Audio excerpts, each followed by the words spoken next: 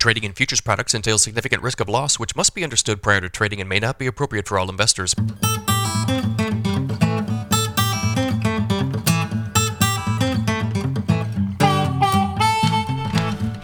Good morning, everybody. It's Tuesday, December 19th, 5:27 a.m. Central Time. Grain markets mixed to lower this morning. March corn futures are down 3/4 cent at 476 1/4. March soybeans down 9 1/4 at 1330 3/4. March Chicago wheat down 1/4 at 616 3/4. March Kansas City wheat down 1/2 at 627 1/4. March spring wheat up 1/2 at 722. We've got some more logistics problems. U.S.-Mexico railroad border crossings have been temporarily closed. A surge of migrants into the U.S. has caused the closure of the railroad border crossings at Eagle Pass in El Paso, Texas. U.S. Customs and Border Security implemented the closures at 8 a.m. on Monday so the agency could shift personnel to handle the influx of migrants. The closure caused Union Pacific to place an embargo on Mexico-bound freight on 60 trains. The same amount of northbound freight is being held up just south of the border. The closures are affecting the supply chains for essential commodities like grain, industrial products, and cars. This is potentially a big deal for the corn market. Let's run through some context here. So there are, I believe, 6 big rail crossings, according to this map that was up on a whole bunch of different places. Eagle Pass and El Paso, the two that are delayed, are the number 2 and number 3 rail gateways by volume, respectively. This is a quote from the CEO of the Association of American Railroads. He said this: "There are not separate U.S. and Mexican rail networks. There is only one interconnected North American rail network. Every day the border remains closed unleashes a cascade of delays across operations on both sides of the border, impacting customers and ultimately consumers." All the big railroads had comments on this. Union Pacific says they're in close communication with multiple government agencies. BNSF is committed to border security as well as protecting the economy. There's no timeline on this. I was looking for updates this morning. I didn't see them. I couldn't imagine that they're going to let this go on for very long. You got to keep in mind, this is a man-made logistics issue. This is not like a drought issue, like there's drought on the Panama Canal or the Mississippi River is low. This is something that humans are controlling. So I couldn't imagine that they're going to try to kill international commerce with this.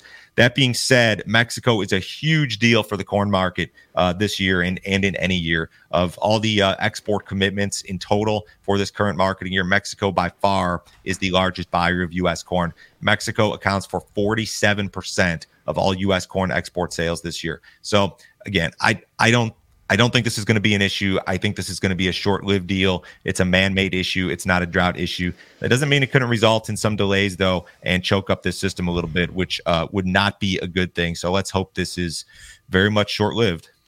Drought in Brazil has caused fertilizer purchases for the upcoming corn crop to be postponed. Planting of Brazil's second corn crop is being pushed back due to soybean planting being delayed.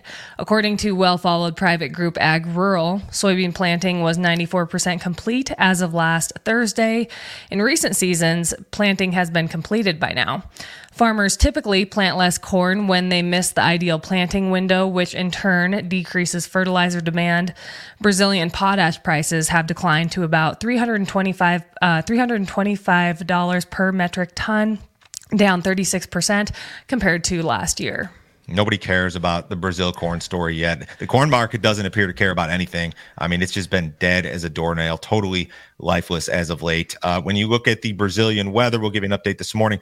There's some rains moving across parts of northern Argentina into Paraguay, places like that this morning. By later today, you're going to see rains across Mato Grosso and some of these key Brazilian soybean areas. The forecast looks decent and improved for Brazil. They're going to catch rains where they need them between today and say Saturday, Sunday. And then there are some questions after that. So this may be part of the reason soybean market's down. The bean market's not trading like a weather market, in my opinion, right now. It's been really choppy. It's been range bound. Maybe traders are just kind of closing the books on 2023, and you'll see some more action in 2024. But this is a somewhat favorable forecast when it comes to soybean production. I know they've been still running moisture deficits. The rains are still below normal, but maybe they're enough. I don't know. So if you guys have not checked out our premium content, you need to do so. You're not going to find content like this anywhere else. Joe, can you tell me about the video you put together yesterday? Chris Barron was on yesterday, and we discussed the microeconomic situation, what's actually going on from farm to farm, what's going on in individual operations, which is a lot more important than most of the stuff we talk about here. We talk about export sales and government policy. Honestly, the stuff going on in your farm as it relates to your business, that the microeconomic stuff is a lot more important.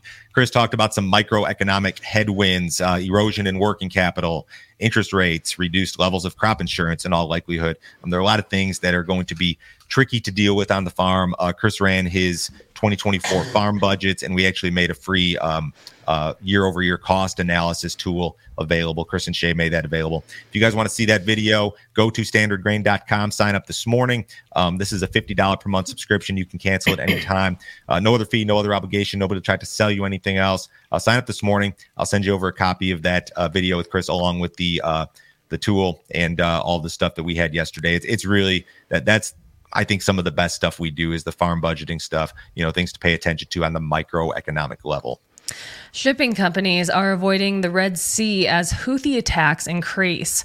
Since Israel's war began with Hamas, Iranian-backed Houthis have targeted Israeli-linked vessels, but those attacks have now widened to commercial container ships and oil tankers. In recent days, 4 of the 5 largest container shipping companies in the world have stopped or changed their routes across the Red Sea. Vessels will now be forced to go around the Cape of Good Hope at the bottom of Africa, adding another week to 10 days of travel time and also increasing costs. Disruptions across the Red Sea coincide with ships being restricted through the Panama Canal due to a lack of rainfall. More logistics issues. The U.S. government yesterday said that they have a new task force that will counter these attacks. So just like the Mexico thing, this is more of a man-made thing in that it's not like a natural disaster or a drought type situation. This is more of something that we can probably solve fairly quickly with military intervention, I would guess. I don't know exactly which way it goes. It's, again, not a positive, but maybe not a death sentence either. Oh, wait, hang on 1 second. I had a crude chart. I forgot it was in here. So crude rallied on this yesterday, but it couldn't hold the rally. It finished like $1 higher, and the energies reacted to this. I don't know that grains really showed much reaction to this at all. That was my other point here on that. So U.S. soybean shipments improved last week.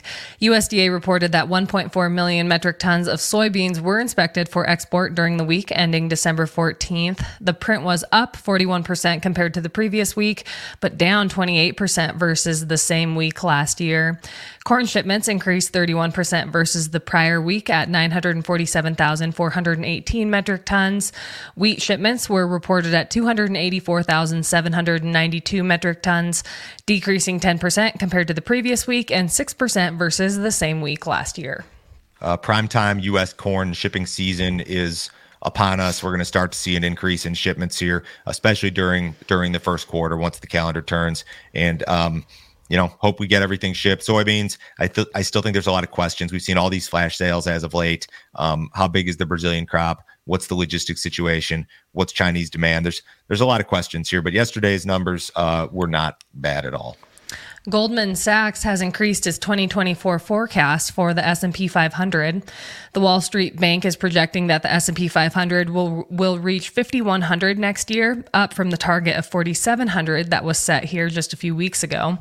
The S&P 500 currently sits at 4,740, only 1.2% off its high set back in January of 2022. Since late October, the index has gained an impressive 15%. Expectations of the Fed cutting rates in 2024 have fueled gains. The Fed announced last week that it plans to cut rates by 0.75% next year. However, the market is projecting that rates will be reduced by 1.5%.